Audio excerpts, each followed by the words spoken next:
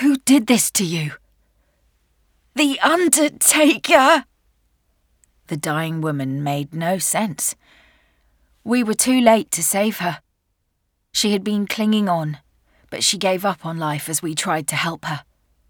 The way she had been killed was as desperate as anything I had ever encountered. I was an investigator who had seen foul play before, but nothing as troubling, and never before with a victim who left behind such a puzzle. Why did she blame the Undertaker? Who meets their Undertaker while they're still alive? People expect a proper sequence of events. Bodies are entrusted to a funeral firm only after someone dies, then they may be handed over for hygienic plugs, pre-cremation cosmetic work, convenient storage until relatives cough up for dusty urn space or clear a plinth in that showy mausoleum of theirs. I am a reasonable woman, at least when I cannot avoid it, so I concede that errors can be made. All right, it may sometimes happen that an incompetent doctor or a money-grabbing heir is too quick off the mark. They dispatch their hapless cadaver for processing just a smidgen too soon. Then in the quiet gloom, where the body has been carried, something changes. The corpse suddenly sits up, determined not to go yet. It has snuffled back to life. Finding itself laid on a cushioned bier, or at least slammed down on a trestle, it probably yells.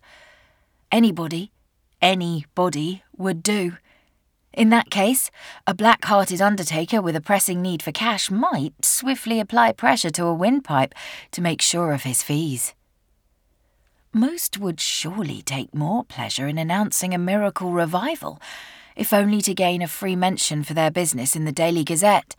Corpse stuns observers, asks for dinner and a warmer tunic. Suadius, the sinister mortician in the Field of Mars, claimed to me later that corpses revived all the time. He assured me they would chase him around his premises, hilariously trying to kill him. Who could blame them for going after him? I certainly wanted to. He was an idiot. He had no soul.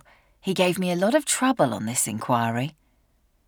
At the theatre, it seemed he and the dead woman were previously unacquainted. When Suadius turned up, he winced stagily and asked us, "Bloody hell, who is she?" It did not occur to anyone that he might be lying.